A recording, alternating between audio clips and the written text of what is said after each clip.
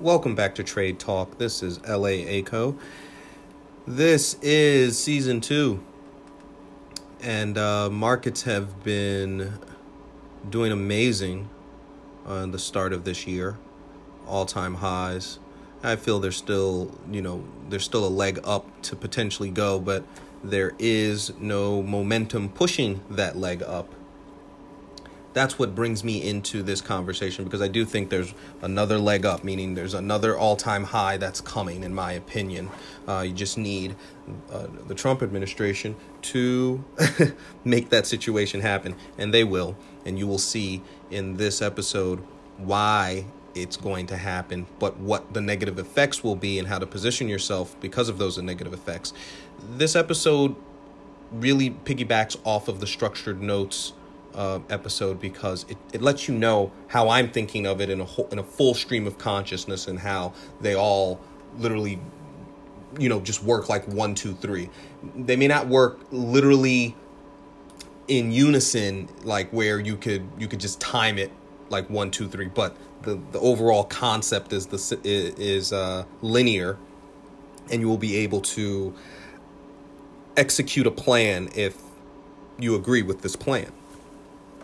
So in this episode, we're talking about positioning part of your portfolio in gold ETFs, not physical gold. I know a lot of people like physical gold and, like Forex and things of that nature, which is cool. I like using ETFs due to liquidity. I also like ETFs because if you get a levered ETF from like Dextrion, Velocity, or ProShares, you could get 2 times or 3 times the daily return of the spot price of gold. So let me give you the thesis. So my thesis is, because of a lot of quantitative easing, because of the blow up in the overnight repo market, it is time to start positioning yourself in gold. If you haven't positioned yourself in gold yet, you obviously still have a lot of time, because it's not where everything has already changed, and it's too late to catch up with the moving train. However, what I think is, it's time to build. Take a little bit of your profits that you're making, establish a GLD position, or a UGLD position, or a DGP position, or a UGL position. That's where I'm going to be. I prefer 2 to 3 times lever. So for a 3 times lever, you want the Velocity UGLD. That's the gold ETF for 3 times levered, 3 times the return of the day. For a 2 times lever, you want DGP. It's 2 time lever. And obviously you can buy just GLD, and that will give you a steady, most accurate quote of the day for gold.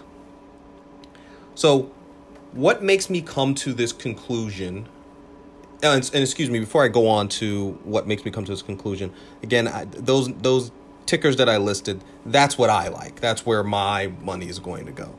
So like I do it with every episode, I talk about the thesis and I talk about what the actual position would be.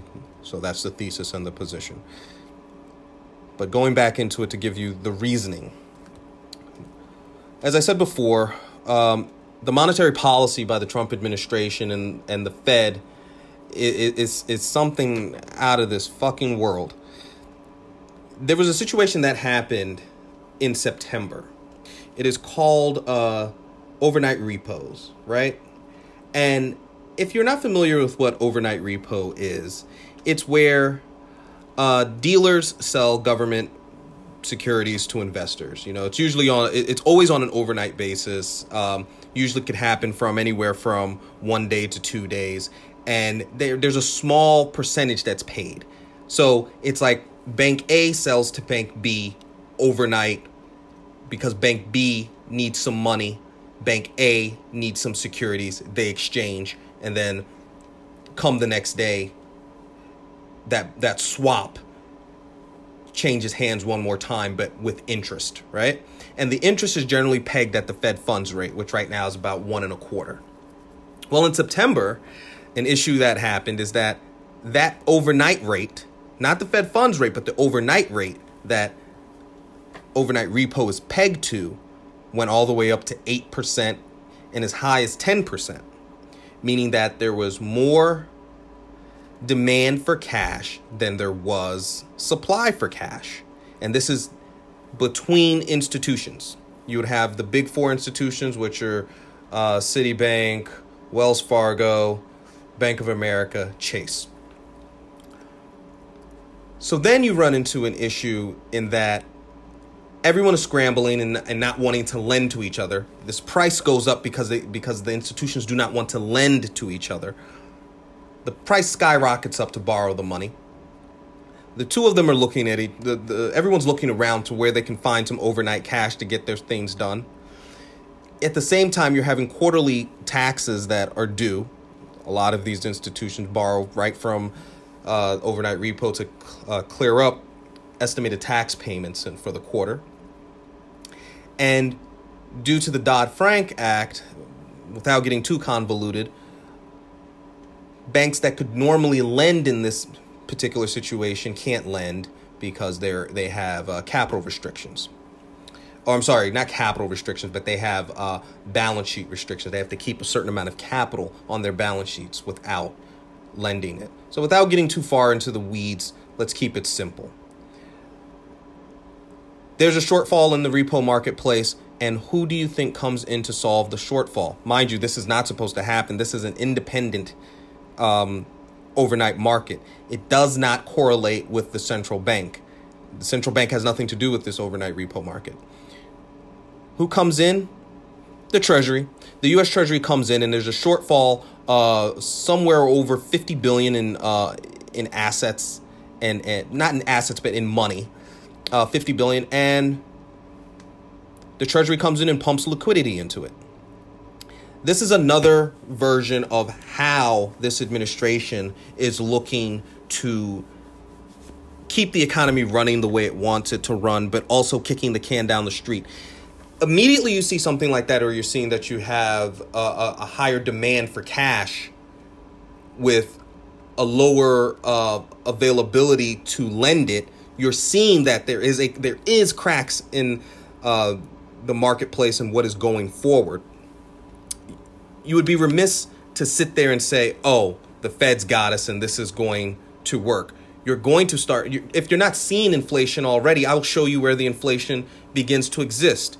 Remember in the last conversation I was telling you about 1 month LIBOR, 2 months LIBOR, which is what 1 month interest rates are, 2 months interest rates are. Then I was telling you about short-term interest rates, bond rates, long-term bond rates, which sometimes is called the long bond and the short bond.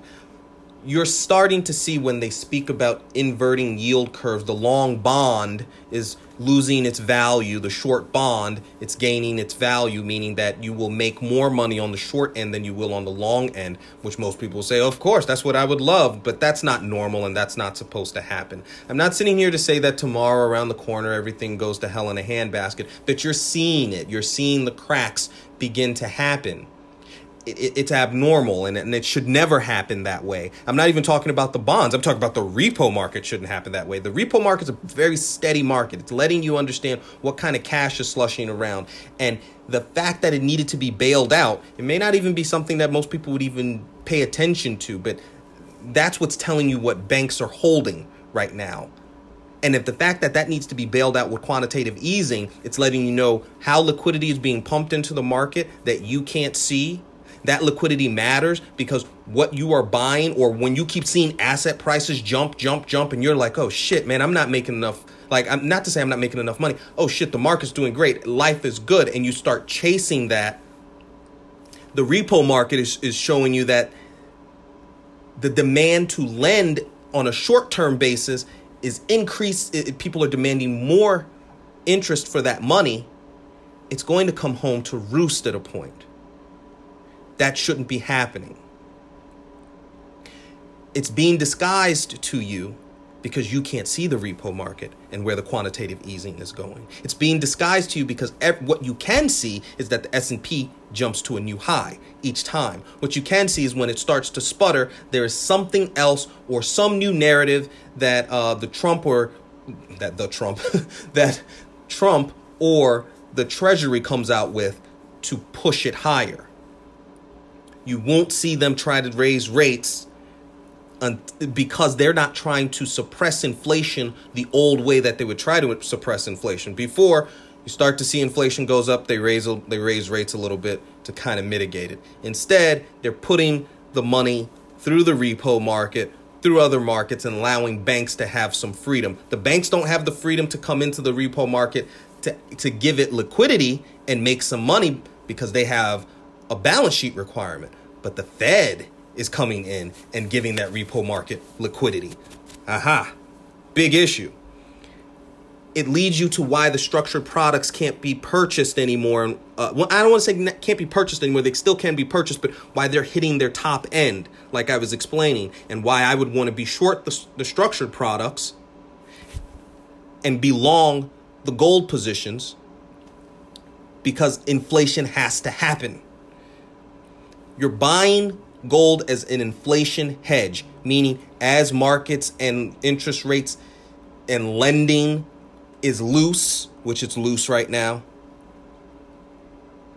gold will continue to rise in its price. When those prices, when the markets start to correct themselves, before you see gold just lose its value, you're going to see an immediate spike,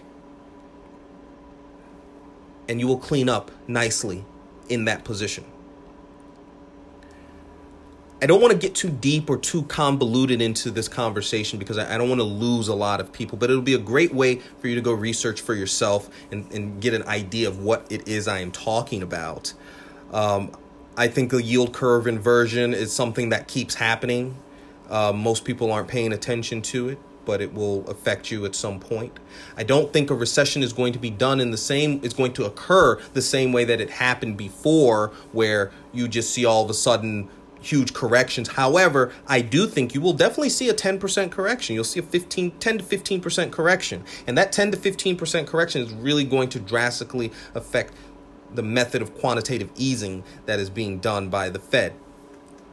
Now, it doesn't mean every way that they have to do it is infuse capital into the repo markets. I'm just telling you that's one way. Another way that they're infusing capital into the markets is allowing banks to borrow more, and borrow more at a very cheap rate.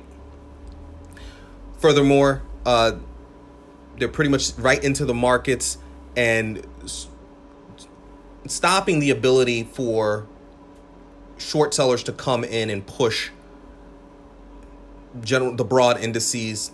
They're stopping them from pushing it down. You would say, how can a government or a treasury stop a mass market from selling off something? By buying it. If you didn't know, just like I told you, they could inject money right into the repo market. They can literally buy their own treasuries. They can buy their own S&P stocks. They can buy any of it because it is seen as monetary policy, as what I was talking about before. It is seen as a means of supporting the marketplace so that it doesn't get out of whack. Doesn't mean they do it every day, do it whenever they want, but as long as it has a structured reason as to why they are doing it, they can do it. And that is what is done. If you've ever heard of the term plunge patrol, some people have, depends how experienced in the market you are. That is what people are talking about. The Fed buying assets. Doesn't always have to sit there and buy a specific asset, but they will generally buy asset. 2008, they literally bought stocks. In modern day, they don't run it the exact same way because they don't have the same crisis, but they're definitely buying assets and injecting money. That injection of money is going to create inflation. That inflation should already make you know you should be buying GLD or any gold ETF. That same inflation, it's rearing its head in the overnight repo market. They have stabilized that situation, but the fact that it happened means it can happen again. The fact that it happened means there is a crack in what the structure is. You should be prepared. Gold ETFs, GLD, and other levered ETFs of gold are where you need to be, in my opinion. That's where I'm going to be. Thank you for listening. This is LA ACO Trade Talk Season 2. Take care.